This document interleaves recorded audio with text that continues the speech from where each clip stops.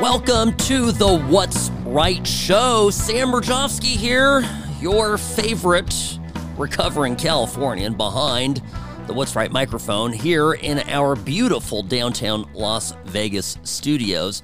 Live and local, Monday through Friday, 1 to 3 p.m. That's right, 2 hours. Been doing this now for almost a month, and I love it. It's great to have these 2 hours with you every weekday. I want to talk briefly here, if you'll permit me, a story developing up in Utah. Now, this is from a county where my wife grew up, Davis County, which is it's Farmington and Centerville. Those of you who have maybe Utah friends or family members, you know this area. This is just north of Salt Lake.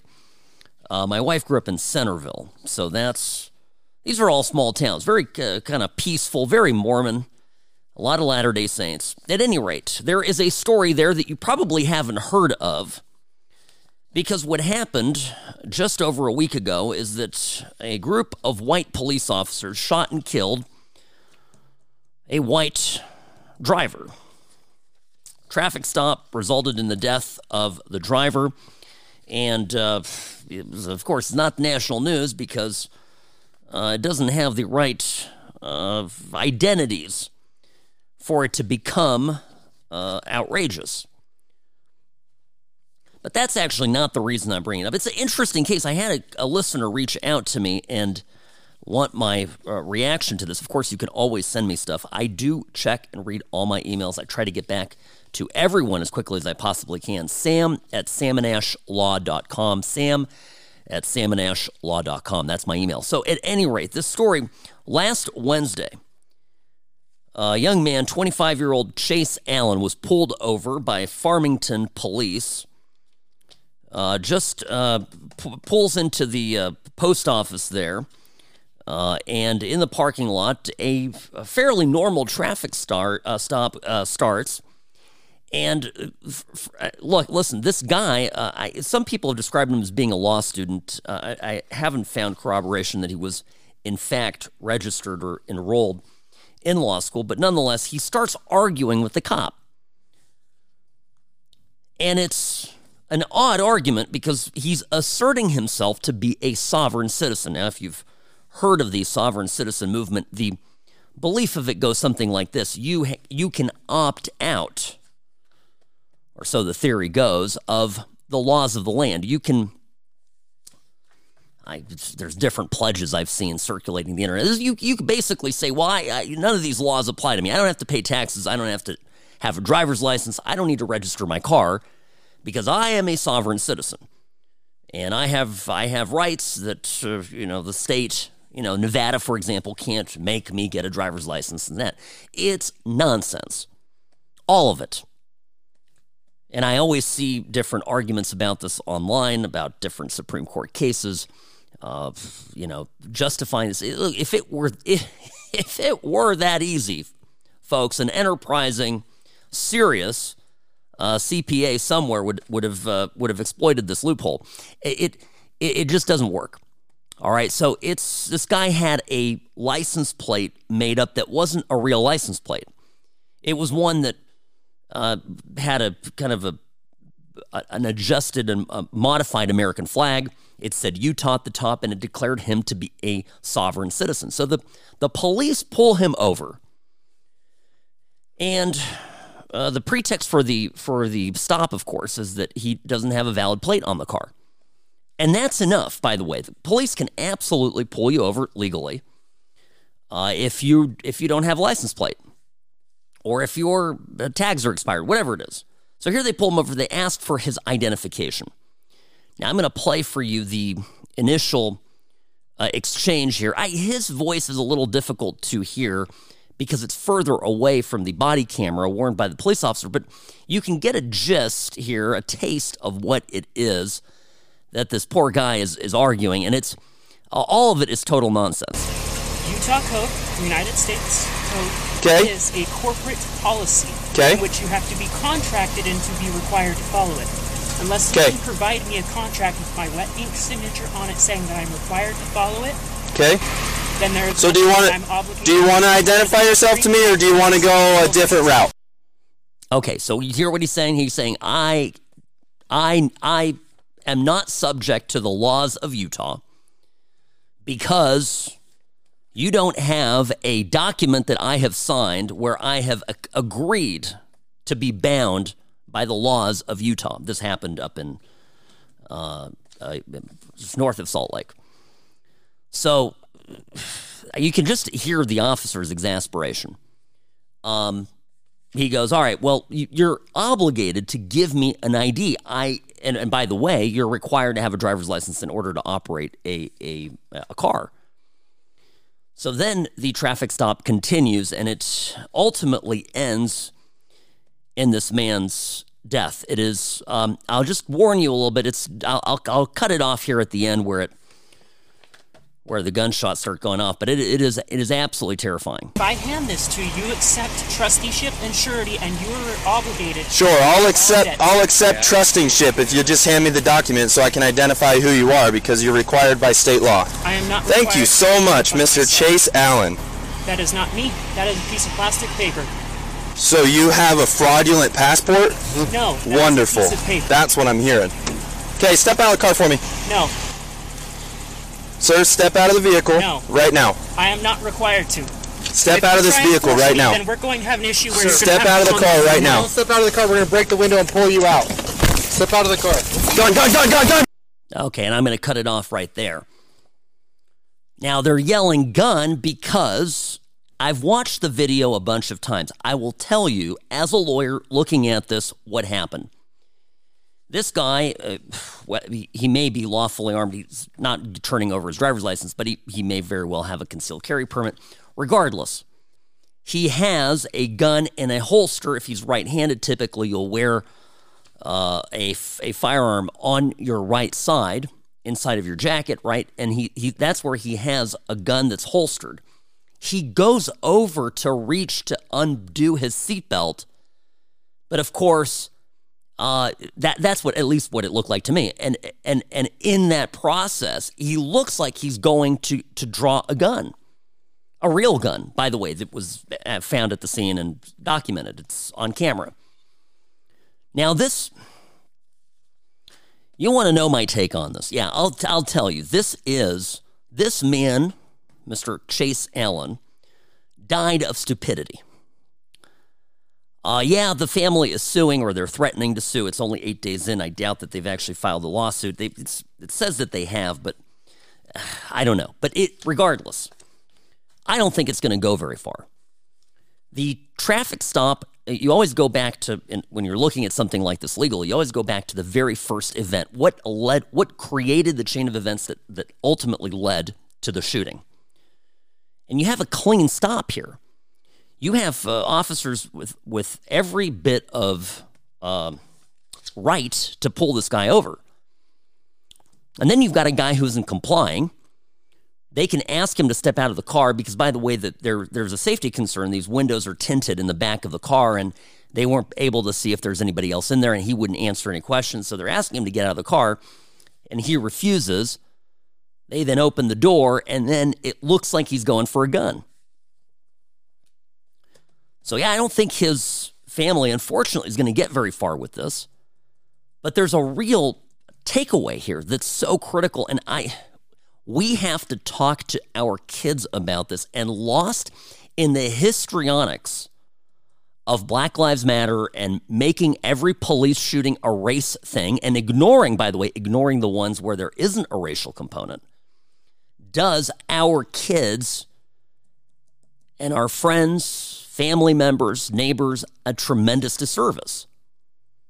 Because I think that the lesson in all of this from George Floyd, and that's maybe the tough thing, because of course I looking at that video of the arrest, in spite of all of the subsequent bits of information that came out, I think it was brutal and uncalled for.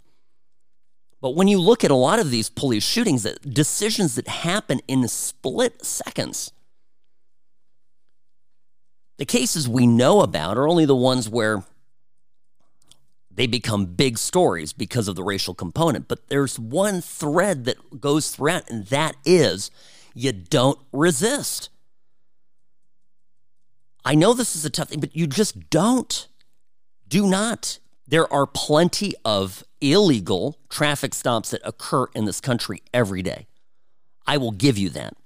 There are plenty of officers, not all, but plenty, that can be a little rude and condescending. But you can lose your life. And so I will tell you, for your sake, for my kid's sake, what am I going to tell my son is 15? So he's days away, months away from getting his permit. And I would say one of the most critical things that I can teach him as a father is how to properly conduct yourself during a stop. I know a lot of you friends out there have your concealed carry permits, which is good. I'm pleased with that. It's a good thing. But you have to put, I'm telling you, if you've got your gun on you, you put your hands up on the steering wheel, put your window all the way down. If you've got tinted windows, put them all down so the police officer can feel really safe and secure. He sees your hands, and then, you tell him you have a CCW permit. All right? But what you do not do is make any sudden moves, particularly when you've already been argumentative.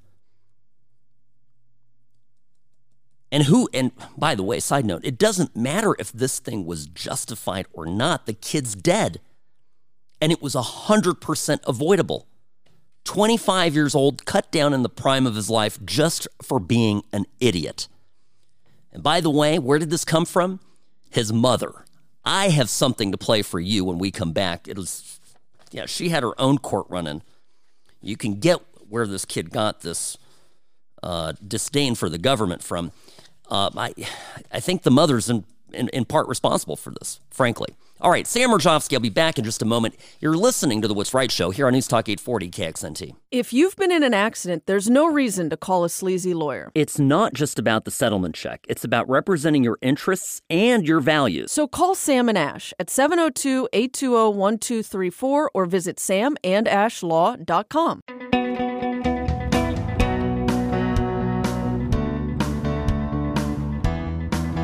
Hi, Sam Mirjovsky here. The What's Right Show is on. Great to have you with us, friends. Now, I'm covering here in this hour of radio excellence brought to you by Sam and Ash Injury Law, a tragic case from our neighboring state of Utah. This could, of course, happen here in Nevada and has. It's a cautionary tale for all of us as we interact with the police. It's only a matter of time if you're driving out on the roads that you get pulled over.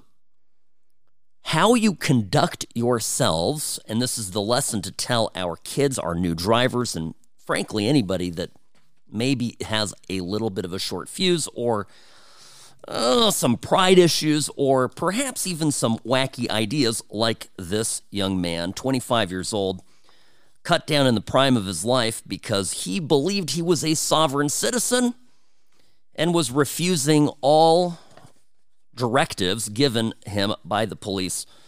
And then when he was trying to get himself out of the car when they were opening the door, reached over to me, it looked like, best case scenario for him, right, that he wasn't intending to pull out his gun. It looked like he was reaching over to unbuckle himself, but he had what appears to be a pistol in a holster on his right hand side of this. So he's sitting in the driver's seat, reaching over to unbuckle his seatbelt. It looks like he's reaching over with his left hand to get his gun. Or maybe he was doing it even with his right hand. It's kind of tough to see, but he's reaching over. And that moment, of course, police that are all there, somebody shouts gun, and unfortunately the rest is history. Now, I'm saying this is a cautionary tale. I just before the break was saying how important it is that, we sit down, we understand that you can always argue about what happened in that traffic stop later. I'm telling you this as a lawyer. Just If there's egregious conduct by the officer, or it's unfair, unjust, whatever it is, deal with it later. But what you do not do is fight, obstruct, resist, listen to everything going on, put your hands on the steering wheel, turn your car off, turn the lights on. By the way, when I do this, this is how I get out of tickets. That's the other benefit of it.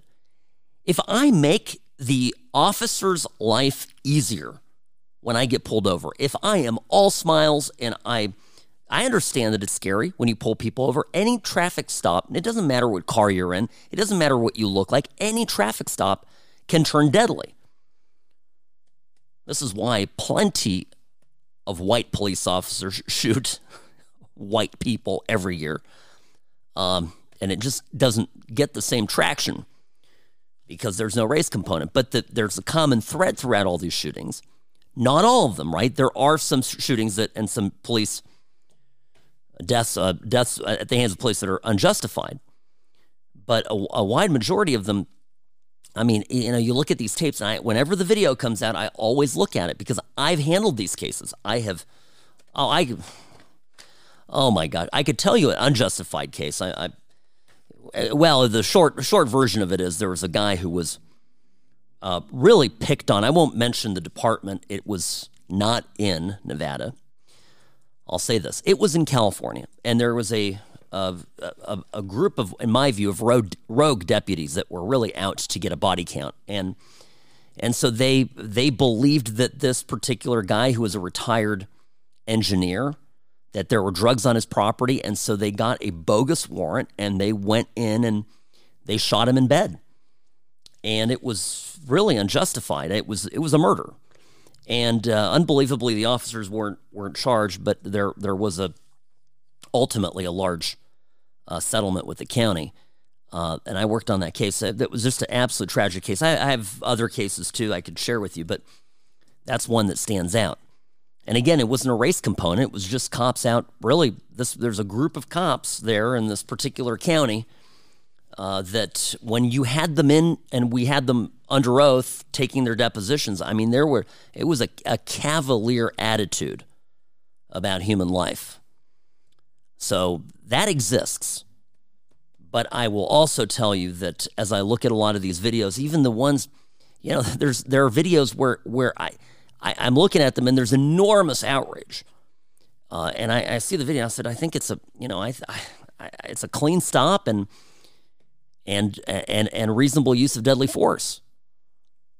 So these things are tough. Now, I also mentioned before the break that this young man in Utah, with his fake license plate, he didn't have a state license plate where he, pays registration like you and I do. No. He was a sovereign citizen. So he had this bogus plate on the back of his car. They pull him over for this. And then he does not want to give the police officers any information. He doesn't have a driver's license. He doesn't believe that those things apply to him. He demands that the officers show him a contract with his wet signature, meaning,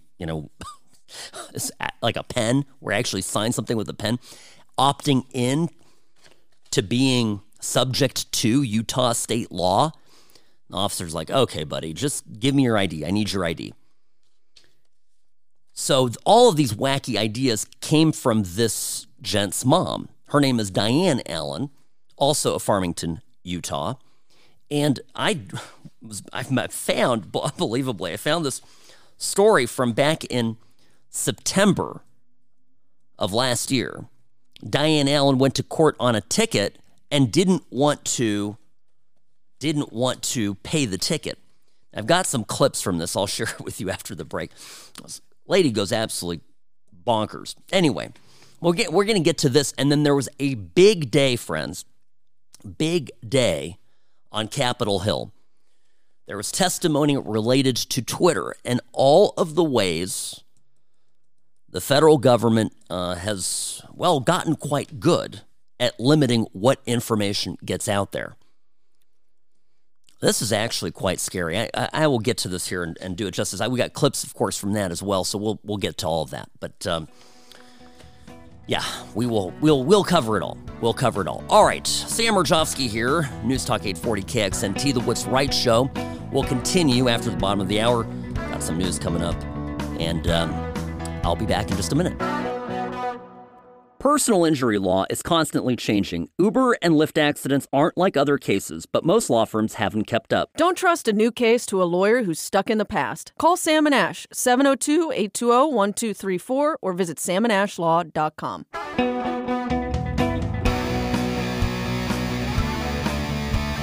Greetings, friends, and welcome back to the What's Right Show, powered by Sam and Ash Injury Law, 702-820-1234, because you deserve what's right.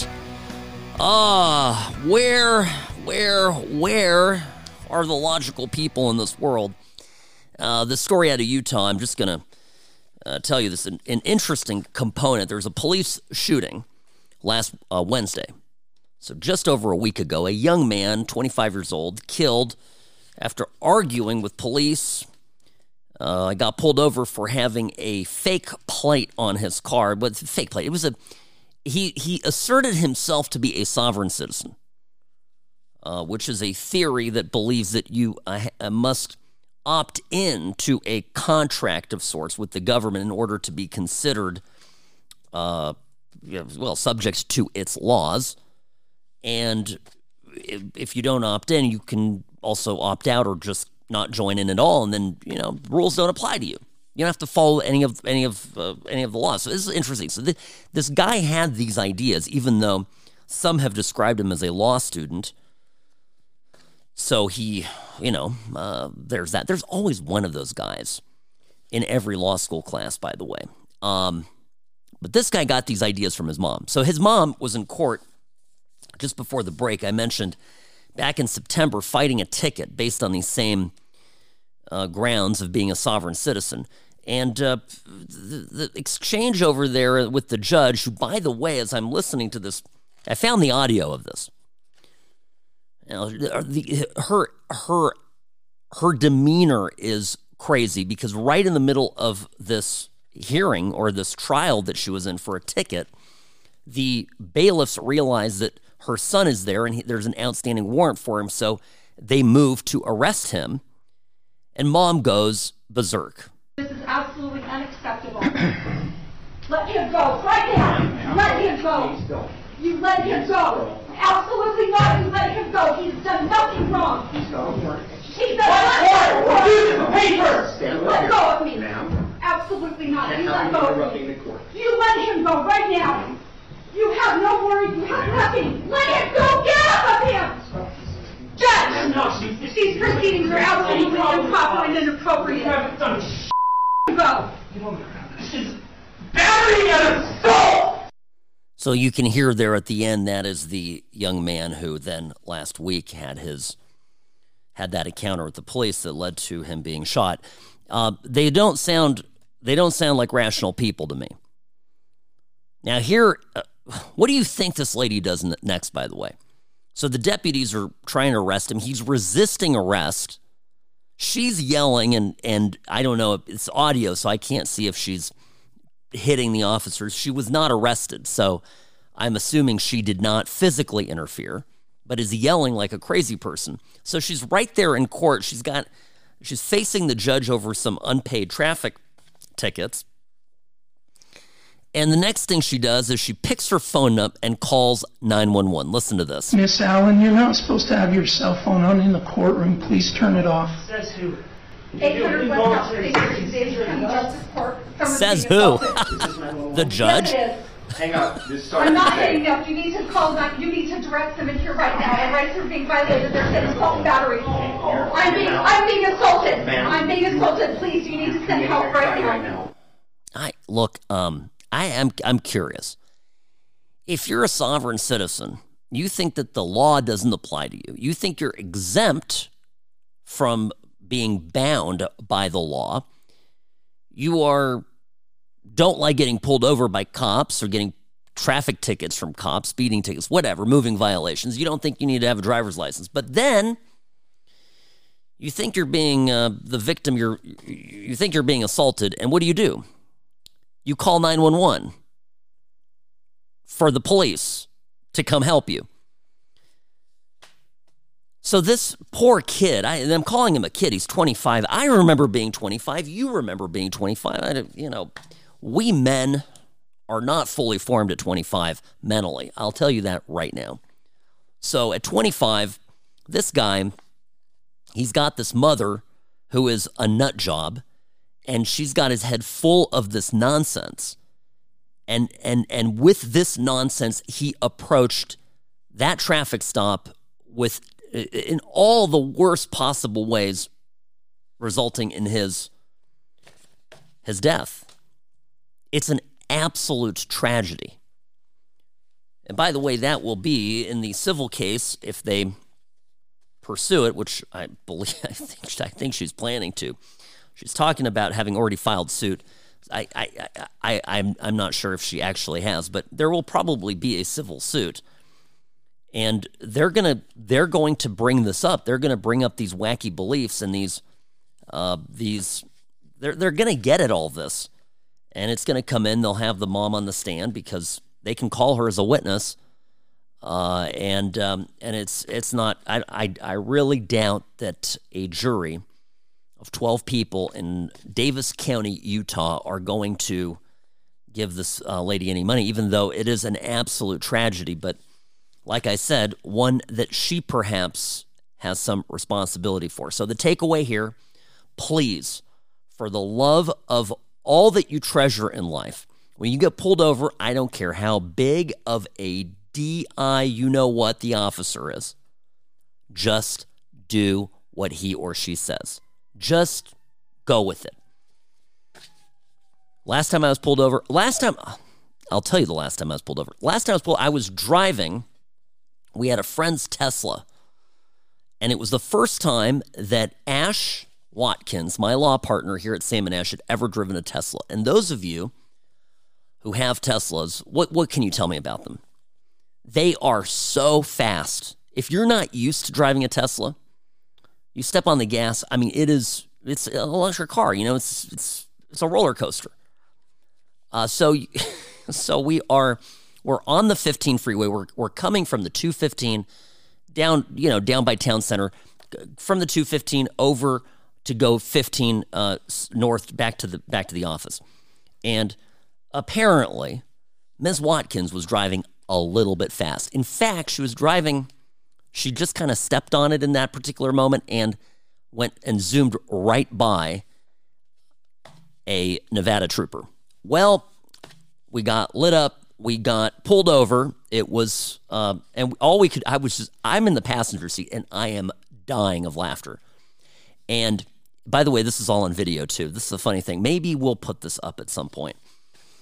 So follow the show Instagram at What's Right Show for some video that may or may not, we may or may not post it. But nonetheless, we get pulled over, and I'm laughing. And I finally, our friend who's in the back seat goes, hey, the Ash didn't have her driver's license. Even best. She's not a sovereign citizen, okay? But she didn't have her license with her. And the officer goes like, okay, well, what's your name? And we had just stopped under one of our large billboards that are around town. And our friend in the backseat goes, officer, that's her up there. And the trooper, who was awesome, looks up, looks down, looks up at Ashley's giant face on the billboard and just starts laughing. So she got a warning, but I can tell you she did everything right, put her window down, kept her hands on the steering wheel, was polite, and that was that. So probably one of the funnier traffic stops I've ever experienced. And I will say this, I've been stopped a couple times here in town, and police here have been professional. But even if they're not, your objective is to live. You have to be pro-life, your life. It's being right and dead doesn't get you anywhere. If you're right and they do something wrong, call a lawyer afterwards when the situation, the moment has passed. Please deal with it later. But in the moment, do what you're being told. And by the way, there are plenty of cases, friends, where I'm looking at the video and the person's doing everything correctly. Everything correctly. And the cops are I've seen people shot. And it's murder. Yeah, I remember, was it Daniel Shaver, Robbie? He was the guy that was getting arrested in Mesa. And I was watching the entire video. This guy was complying. They were giving him conflicting instructions, telling him to kneel, to stand up, to this, to that, and he's doing everything right, and then they just killed him. They literally just killed him. But you don't hear that name. What do you know? You know Alton Sterling. You know Walter Scott. You know Philando Castile. George Floyd, obviously, right? But there are plenty of shootings and other deaths. Tony Timpa, 2016, Dallas police knelt on him, killing him. Tony wasn't resisting. He called cops on himself because he was worried about self-harm. And Philando Castile, and so we didn't hear about it, right? You don't know that name. Everybody knows George Floyd. Tony Timpa, forgotten. We have to take race out of this conversation, folks. I'm telling you, it's not helpful. It's not helpful. Philando Castile Black, you remember he was shot in this car. He reached around his waistband for his license, and I saw the video. Don't reach around. Don't do I always say my ID's in my pocket. Can I get my wallet out? It's in my left-hand pocket. I'm going to go reach for it right now. I say that. I say that. It doesn't matter if you're a white guy in a suit driving a nice car. It really doesn't matter. Anybody can be a danger to an officer during a stop. And so just telling you folks, that's the takeaway. And particularly if you have kids who are starting to drive, educate them on this. It is so important. All right, friends, when we come back, great testimony today on the Capitol, on the Hill. One of the parts I really enjoyed, I'll share with you here when we come back. Michael Schellenberger was there, Matt Taibbi as well, talking to Congress about the word misinformation. Remember we covered that yesterday? Misinformation. What does that word mean? Well, it's all in who you ask. Sam Mirjovsky here. News Talk 840 KXNT. The What's Right Show will continue in just a moment.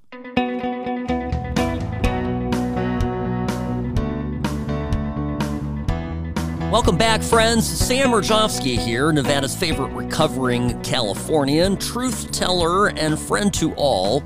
Got this story today developing on the Hill. The weaponization committee, the House committee, Republicans looking into, its official name is the House Judiciary Subcommittee on Weaponization of the Federal Government.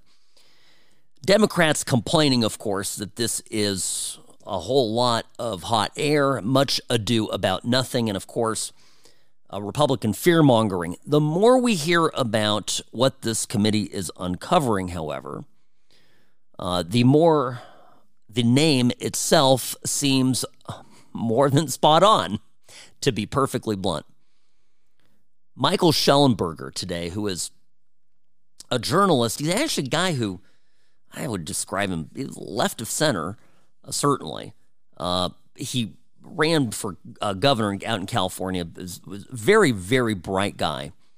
But he has written extensively now. He's one of the people who had access to the Twitter files. Him and Matt Taibbi, both were on the Hill. Matt, of course, released a batch of the Twitter files early on, was given info by Elon Musk of what was all going on over at Twitter before Musk's takeover. Answer, well, a lot of collusion.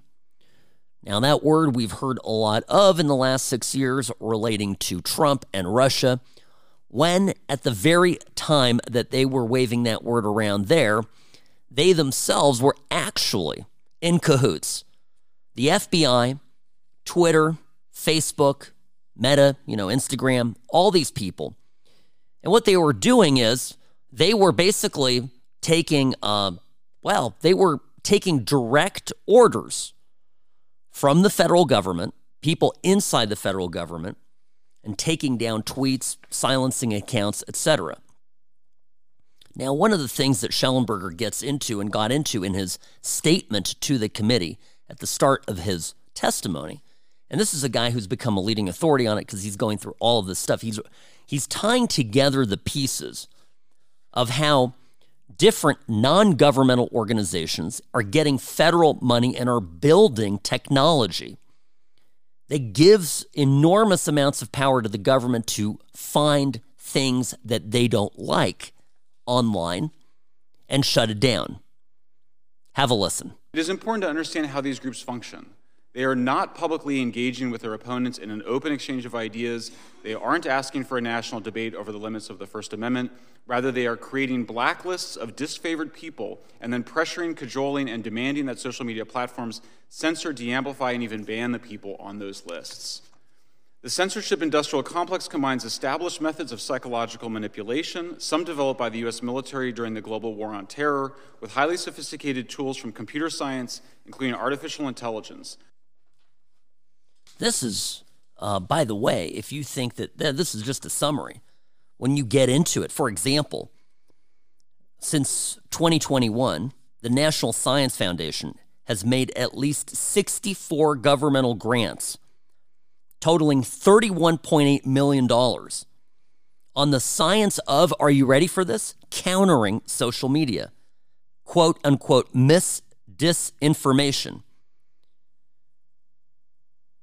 The NSF justifies this censorship program as a way to defend civilization. They call it a process of trust and verifying authenticity in communication systems. And yet, the more you pick it apart, you realize that they are picking and choosing what things are said online that they like and the ones that they don't like. As is usually the case with Democrats, the word itself that they use isn't what it means. It means something totally different. Misinformation is not information that is wrong, is misleading. It's information that does not comport with their narrative. And this is fundamentally unacceptable. It's egregious. It's undemocratic and it's dangerous. One of the leading things or pieces of information that the government was keen to fight was distrust of the vaccine, for example. So there was one of these grants in 2022 was a toolkit for building trust around topics such as vaccine efficacy. So these programs would, using AI and powerful software, going through and picking out posts that they believed were getting traction and needed to be flagged. So you had the federal government both directing that individual posts be taken down. Remember, I mentioned that there was, Facebook created, Meta created a portal for the Department of Justice, for the FBI to go in and let's literally load up a tweet. Sam Mirjovsky of the What's Right Show wrote this at 12:01 Monday. And we need it. We need this. I'm sending this over to you for flagging, and of course, Twitter would take action and do the government's bidding. Absolutely crazy. By the way, the government paid Twitter for this. This is even the better part. So they used our money to limit our constitutional rights. It's absolutely unbelievable. So Michael Shellenberger continues in his opening statement to Congress today and says this. Federal government officials, agencies, and contractors have gone from fighting ISIS recruiters and Russian bots to censoring and deplatforming ordinary Americans and disfavored public figures. Importantly, the bar for bringing in military-grade government monitoring and speech countering techniques has moved from, quote, countering terrorism to, quote, countering extremism to countering simple misinformation, otherwise known as being wrong on the internet. The government no longer needs a predicate of calling you a terrorist or an extremist to deploy government resources to counter your political activity. The only predicate it needs is simply the assertion that the opinion you expressed on social media is wrong. This is all true, by the way. It's all true, and it's egregious. It is a violation of the Constitution.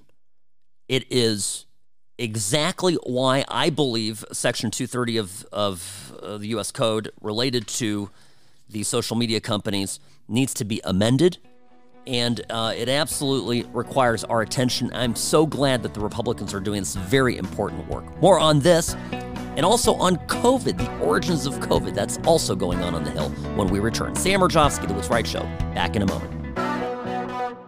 If you've been in an accident, there's no reason to call a sleazy lawyer. It's not just about the settlement check. It's about representing your interests and your values. So call Sam and Ash at 702-820-1234 or visit samandashlaw.com.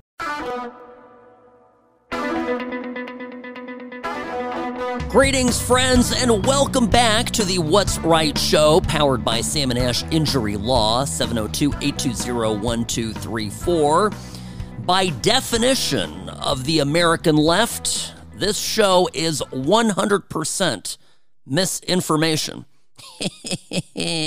That's right.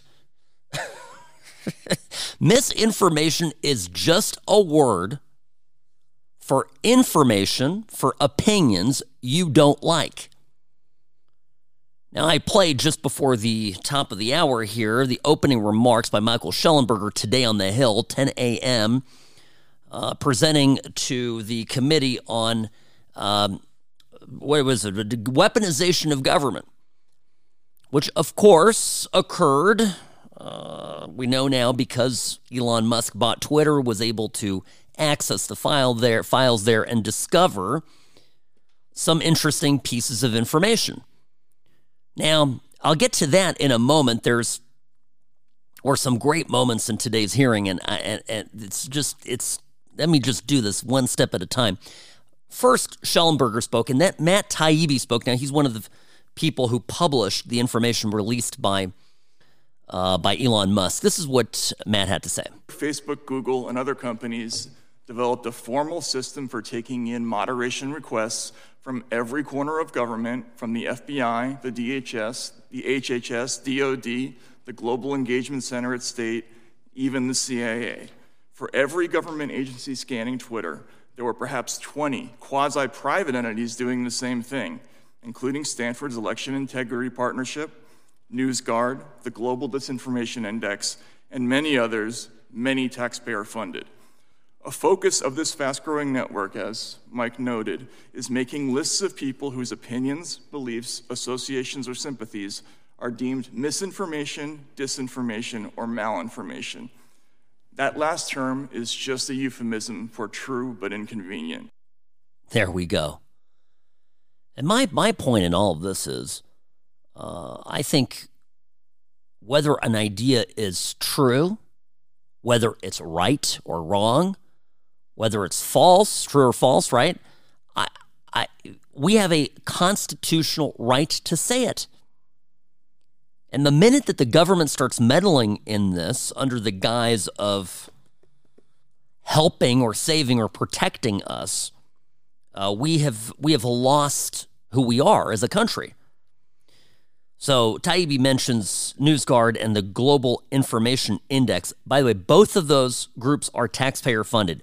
Your tax dollars that the government has borrowed, it's your tax money, right? But then they've also borrowed from China to get more money. So they're, a significant amount of the dollars spent on this are coming from Chinese banks. It's kind of fun, isn't it? They're borrowing money from China to make this place more like China. Lovely. So then there's a Democrat rep who gets into it with Jim Jordan. This guy's name is, let's see here, Daniel, what is it? Yes, which one is this one?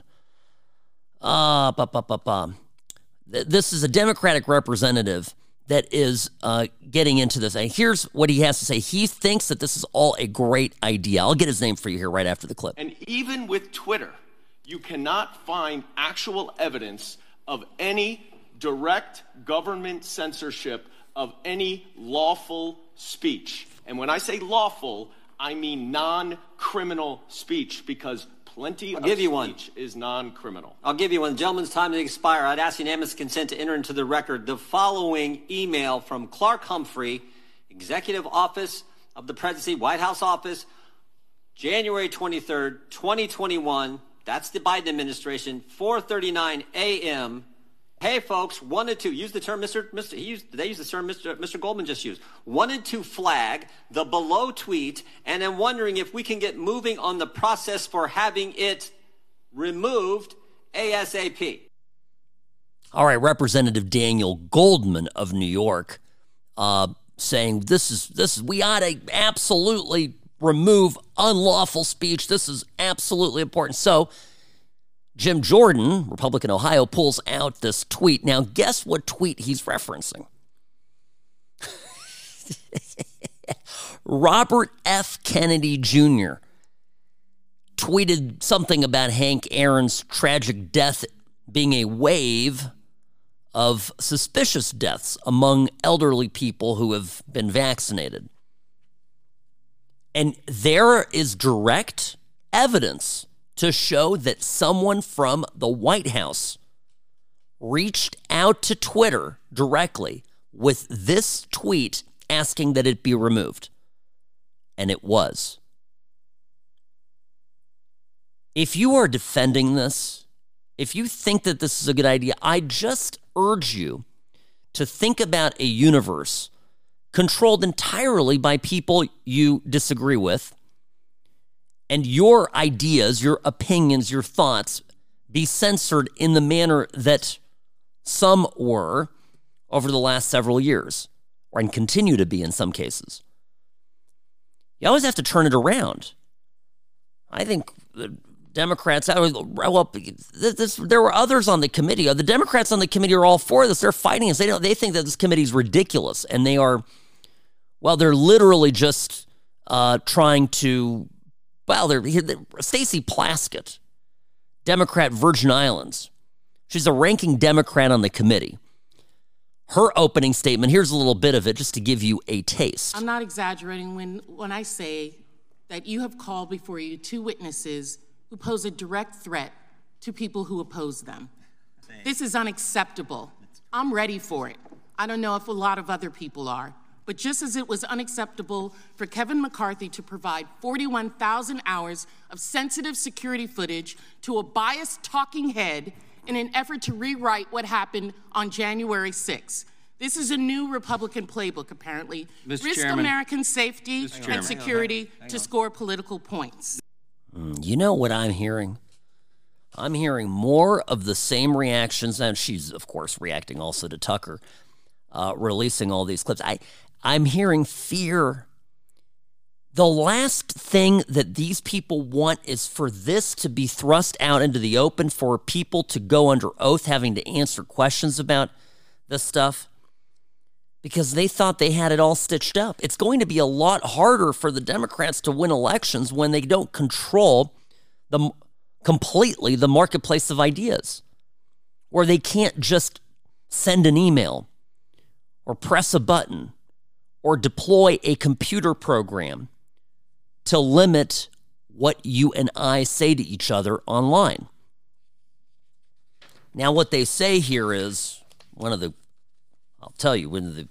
ways that this is justified is, and this is part of the NSF, the National Science Foundation, that is granting money to all these different entities that are creating software and other technical means by which the government is able to flag tweets, remove tweets, silence Americans. They say, quote, although false claims and other inauthentic behaviors have existed throughout history, the problem is that now they've reached critical proportions, resulting from the massive scale of targeting and personalization, the rapid speed of information exchange, and the ability to automate information dissemination. What they're talking about is, of course, the internet.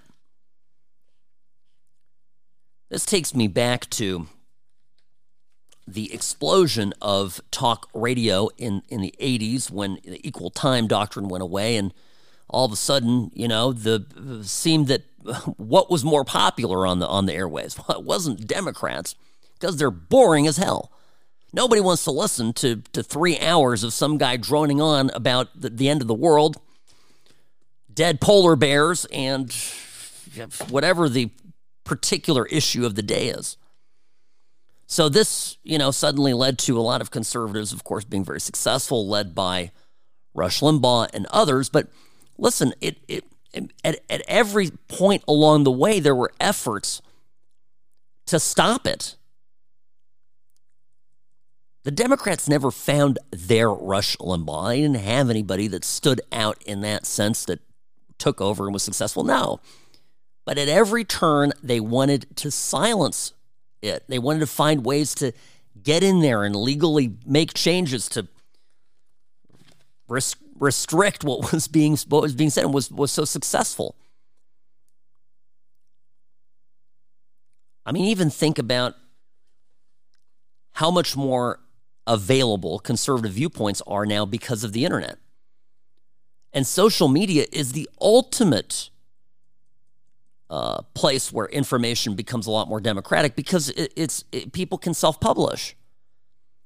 And it's a source for great, instantaneous, unfiltered information.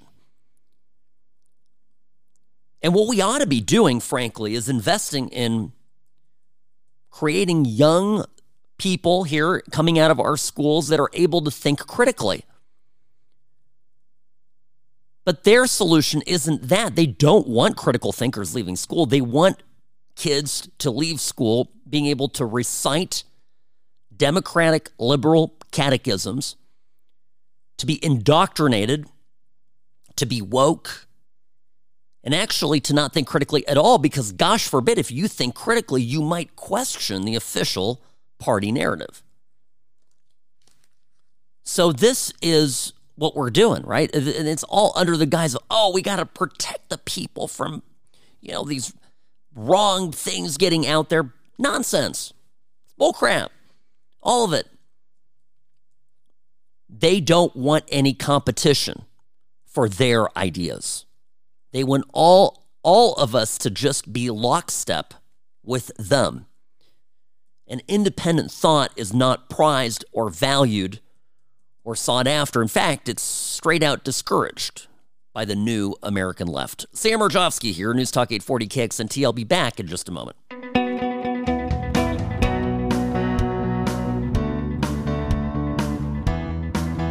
Greetings, friends. All right, Capitol Hill today was a busy place, and I'm not talking about the hospital where Mitch McConnell was taken to after his slip and fall at the hotel.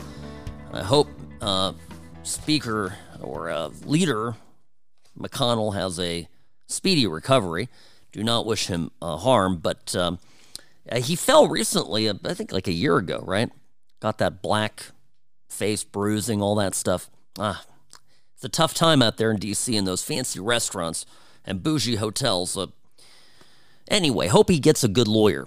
All right, friends, speaking of which, this hour brought to you by Sam & Ash Injury Law. The What's Right show is on. Yes. So in Capitol Hill, besides Mitch McConnell falling, we had some testimony today related to the COVID lab leak theory being suppressed. Now, this ties into the case for why we need to hold the government, everyone who participated in this speech suppression, accountable, because there was a lot of information that was not coming out about COVID because the government decided that it was malinformation, misinformation, dangerous, and censored it. At a time when we needed fast-breaking information, we needed to be nimble, we needed to hear challenges to the reigning or dominant orthodoxy, we were prevented from hearing that. And a lot of people didn't hear it. And that's why to this day, people are scared out of their minds because they haven't read the articles in the science that completely debunk, for example, the efficacy of masks and are still stuck in 2020 or 2021 when any criticism of mask wearing was, if you had enough of a following online, I mean, your account got dinged for it. So here's how this progressed. They had a few different witnesses today that the committee interviewed. Jim Jordan was conducting parts of this, and this was one of the things that they were questioning a guy named Robert Redfield. This was yesterday. I have to say this. This particular part of the hearing was yesterday. Robert Redfield, he's a former CDC director under Trump. And here's what he had to say about the lab leak theory. Listen to this. From the earliest days of the pandemic, my view was both theories about the origin needed to be aggressively and thoroughly examined.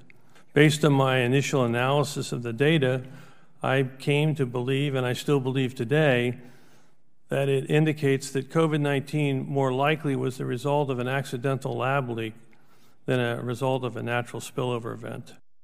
So then the question is, what would be the consequences of saying that out loud back then? It's a question Jim Jordan raised, and Redfield's got an interesting answer. 3 years ago, if you thought it came from a lab, if you raised that, you were called a nut job, you got censored on Twitter, you were blacklisted on Twitter, you were even called a crackpot by the very scientist who in late January sent emails to Dr. Fauci and said it came from a lab. They called you crackpot. Is that right, Dr. Redfield? I think the most upsetting thing to me was the Baltimore Sun calling me a racist because I said this came from a Wuhan lab. It's just absolutely shameful. And remember, that is always the last refuge of the American left. If they are losing an argument, they'll call you a racist or transphobe or bigot. You pick.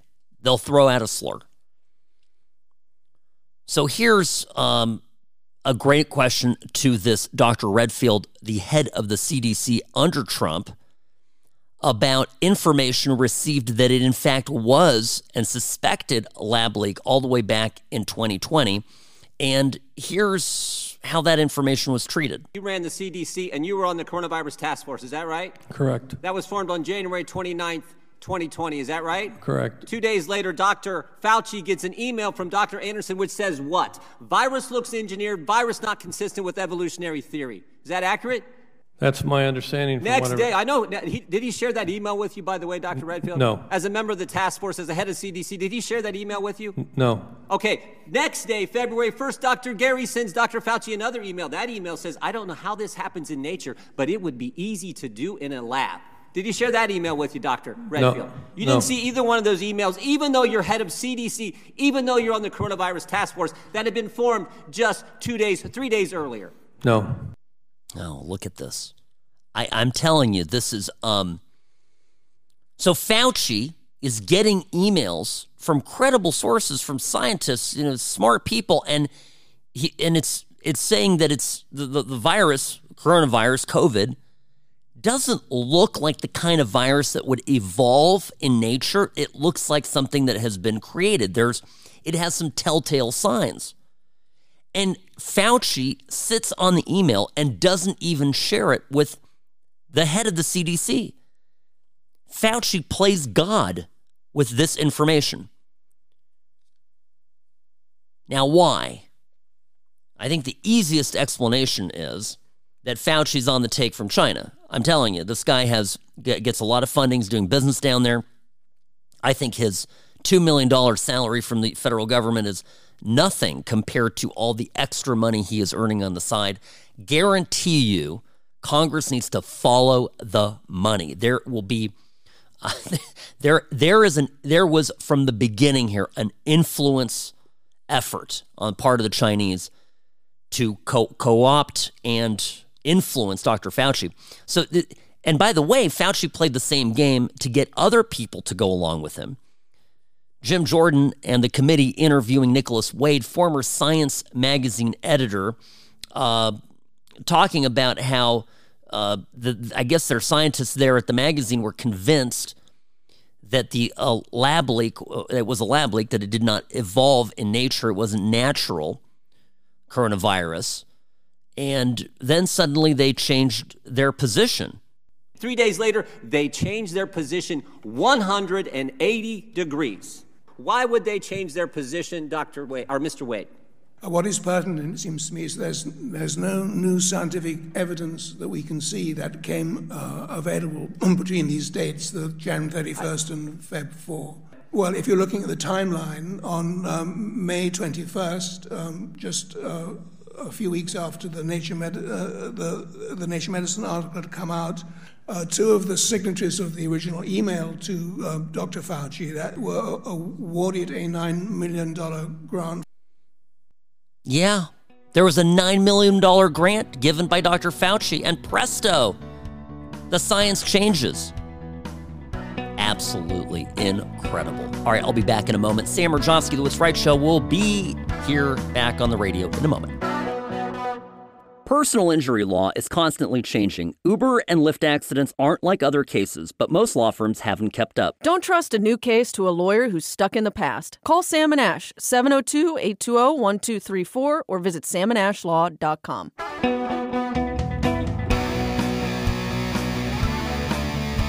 Welcome back to the What's Right Show. Common sense conservatism delivered weekdays 1 to 3 p.m. right here on News Talk 840 KXNT. Sam Mirjovsky here, host of What's Right. All right.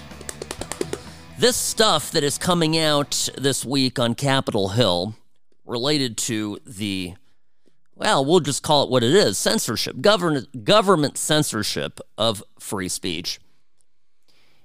And in particular, the efforts, extraordinary efforts that the government, and in particular by Dr. Fauci, that what they went through to hide the origins of COVID. By the way, as I understand it, knowing that this was a man-made virus and understanding it to be that could have helped find ways to fight against it, could have helped in ways to make the vaccine more effective. There are health and scientific results here that flowed from this decision to hide this information that were tremendously damaging and potentially cost lives. Now, Jim Jordan was interviewing just before the break, played a clip of him talking about how a number of scientists changed their minds about the origins of the virus, and then suddenly they were awarded a $9 million grant by Dr. Fauci. So here's Jim Jordan summing that up. So 3 days after they say it came from a lab, they changed their position, and the only intervening event's a conference call with Dr. Fauci and Dr. Collins. Again, a call that Mr. Redfield was not allowed to be on, the head of CDC and on the coronavirus task force. And then 3 months later, shazam, they get $9 million from Dr. Fauci. Now, Dr. Fauci yesterday, I think it was yesterday, he spoke to Anderson Cooper. No, it was Tuesday night. And he still just can't be sure about the lab. Listen to this little weasel. He can't stop lying. He's in too deep. Are the FBI and Energy Department right about the lab leak?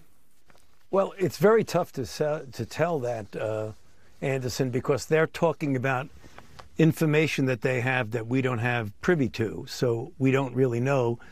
They have made opinions on low confidence from the Department of Energy and moderate confidence, I believe, from the FBI. So I don't think there's a really correct and verifiable answer to your question. It's just... I'm telling you, if both of these organizations that are run right now, controlled by the Biden administration, are coming out with even low confidence, we can bet our bottom dollar that it happened the way it's being described here. But he had information about this 3 years ago. And he still can't end this lying. It is pathological. And rightly so, Jim Jordan torches Fauci in his closing. You could have been doing what Dr. Redfield was doing in our government, trying to figure out how we deal with this virus. And what was Dr. Fauci doing? He was trying to cover his backside, and everybody knows it. And that's the part that ticks us off, because this is the highest paid guy in our government getting all kinds of money to tell us things that were not accurate. Because we now know U.S. tax dollars went to a lab in China, a lab that was not up to code, a lab that was doing gain-of-function research, and that's where this thing most definitely came from. And Dr. Fauci had to prove, no, he can't have that news getting out. And that's why he did what he did, to the exclusion of a brilliant guy running our CDC, kept him out of the loop. Because this never was science. It was political science. That's it. And when all the libs that, we all know and love in our neighborhoods put up their little flags, their little signs that said, I believe in science, and treated us who dared question this narrative and perhaps not run around fanboying about Dr. Fauci, they treated us like what? Like flat earthers. Well, it turns out we were right, and they look so silly, and this is why every prominent left-wing newspaper, media outlet in the country has been now for months running stories, something to the effect of, oh, dear us, we didn't have all the facts, and I think you need to forgive us for what happened, and we need to have amnesty with COVID and da-da-da-da-da. Because they want us to just let it go. They got caught. They are... Obviously, they have now. Their entire way of approaching this has been debunked. Now, today, former CDC Director Robert Redfield again spoke about the need to pause gain-of-function research. He said that gain-of-function research is critical to get ahead of viruses. But in this case, it was the exact opposite. It is my opinion, quote, that we should call for a moratorium on gain-of-function research until we have a broader debate and we come to a consensus. Because, of course, gain-of-function means exactly what it says. You're taking a virus and you're giving it extra capability. Well, you're doing so, you're playing God. And you risk putting something out there into the atmosphere, releasing it negligently or on purpose, that leads to a mass loss of life. But the real thing here is that Fauci can lie all he wants on Anderson Cooper, but he testified in Congress that there was no gain-of-function research. He has given so much false testimony that he absolutely could be charged with perjury. And he ought to be. There has to be accountability somewhere for all of this. It's unbelievable.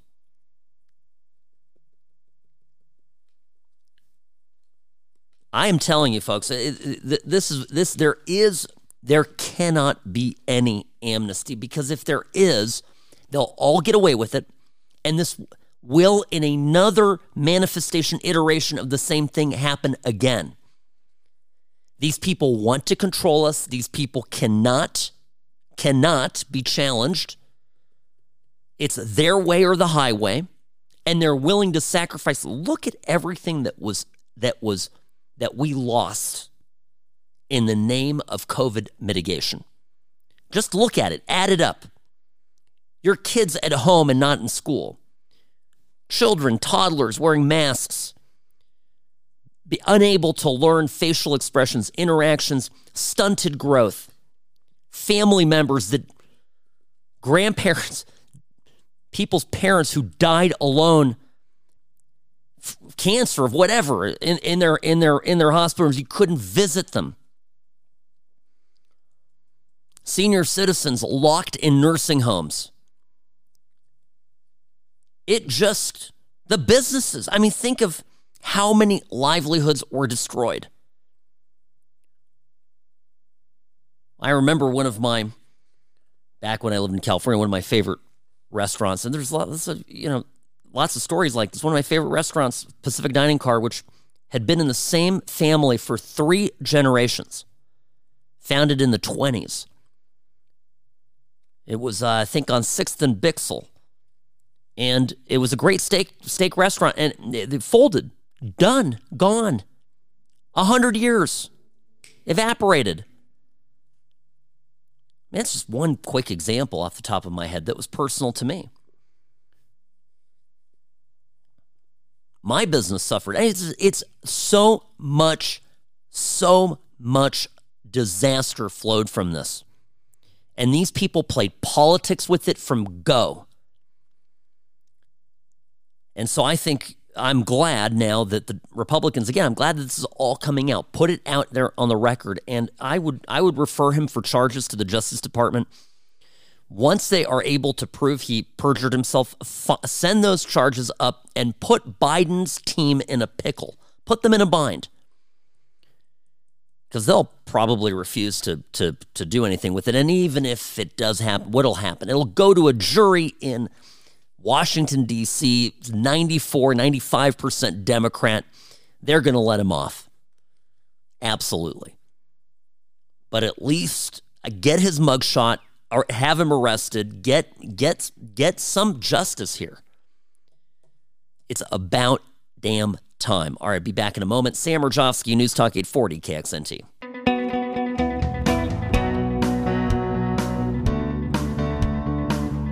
Sam Rajovsky, The What's Right Show, here on News Talk 840 KXNT. Yesterday, when we spoke about the killings down in Mexico, the 4 Americans were kidnapped, 2 were killed. I said that the deal, I mean, they're saying they went down for a tummy tuck. It just seems a little hinky. You got 3 guys and 1 lady and whatnot. Well, today the Daily Mail is reporting that Mexico is claiming that the Gulf cartel's kidnap of the so-called Tummy Tuck 4 could be directly linked to drug trafficking. Mexican law enforcement agents apparently are investigating that possibility, that the cartel kidnapped 4 Americans last Friday thinking that they were encroaching on their turf. There apparently were some pretty lengthy rap sheets for the victims here, and authorities are saying drug trafficking cannot be ruled out. So the plot is thickening. There's another thing that just came across my desk, which is that apparently an anonymous letter purporting to be from the Mexican drug cartel responsible for the deaths of 2 Americans was dropped off at a local office, media office. The letter condemned the violence, said that the gang turned over to authorities its own members who were responsible. Letter reads in part, quote, "We have decided to turn over those who were directly involved and responsible in the events who at all times acted under their own decision-making and lack of discipline." They said that the individuals responsible had gone against the cartel's rules, which include respecting the life and well-being of the innocent. Okay. So I guess the drug cartels also have their form of PR.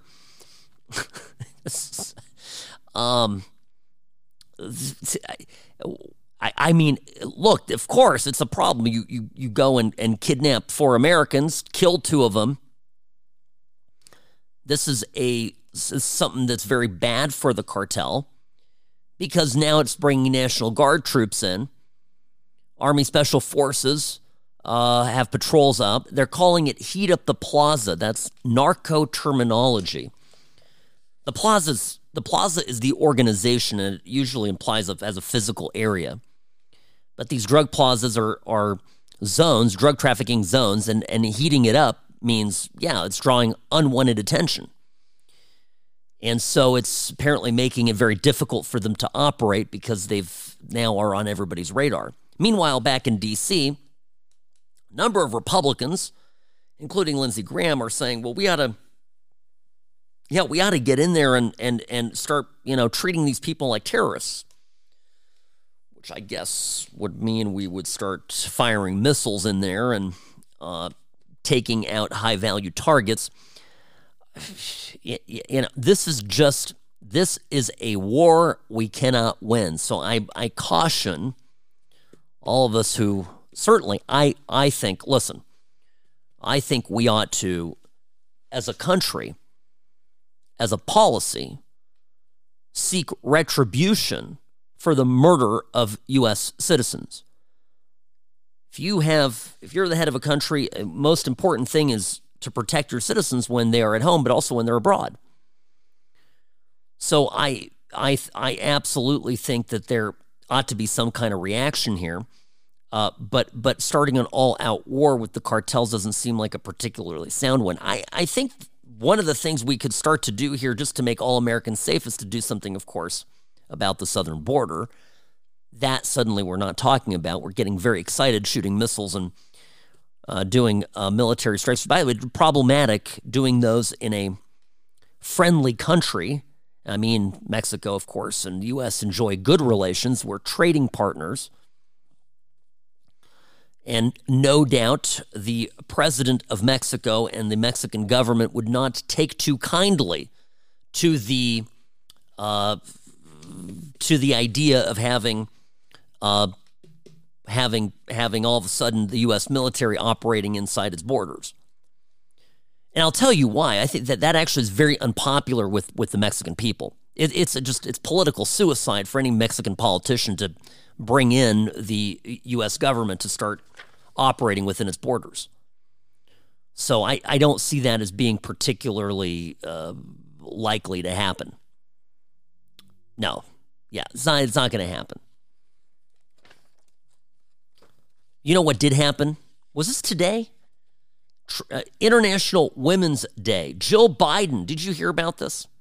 Oh, my goodness. Well, International Women's Day, the First Lady will go up and honor women and do a Women of Courage Award.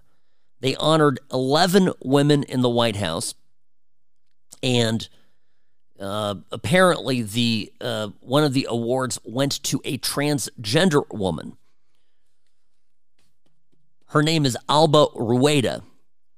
She's a transgender politician from Argentina, the first openly transgender person to be elected into politics there.